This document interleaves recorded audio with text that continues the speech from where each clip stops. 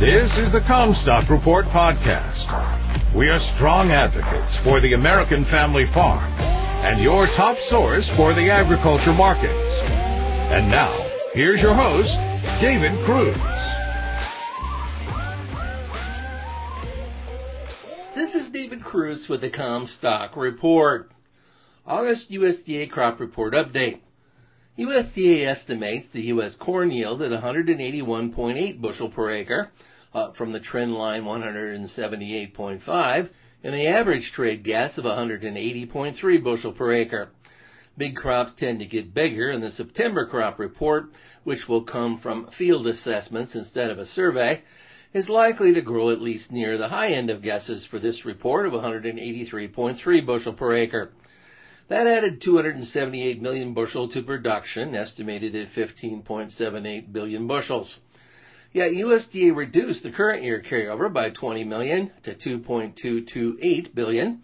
They increased the 2020-21 carryover 118 million bushel to 2.756 billion. They soaked up much of the larger production by adding 75 million bushels to exports at 2.225 billion. 50 million bushel to feed consumption at 5.925 billion. They left the ethanol crushed unchanged at 5.2 billion bushel.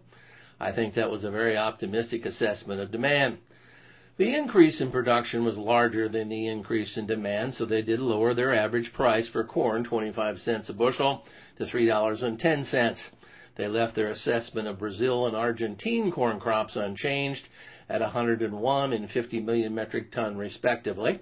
They tweaked the 2020-21 world ending stocks upward by 2.5 million metric ton to 317.5 million metric ton, which compares to 311.3 a year ago.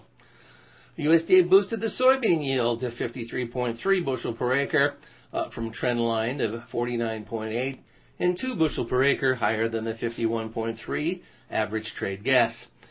That would be a new record yield for soybeans. They boosted production to 4.425 billion bushel. That was close to the high end of estimates of 54.2. This number will be expected to be larger again in September. They trimmed this year's carryout by 5 million bushel and increased the 2021 carryout by 185 million bushel to 610 million. As previously noted, I was expecting that a higher yield would offset their projection for a year-to-year carryover to decline, and it came very close, 610 million versus 615 million bushel. Maybe next report in September. USDA tried to soak up the enlarged production with 75 million bushels larger exports, a 20 million bushel larger crush, and a 5 million bushel increase in the residual. They took 15 cents a bushel off the average soybean price, calling for $8.35.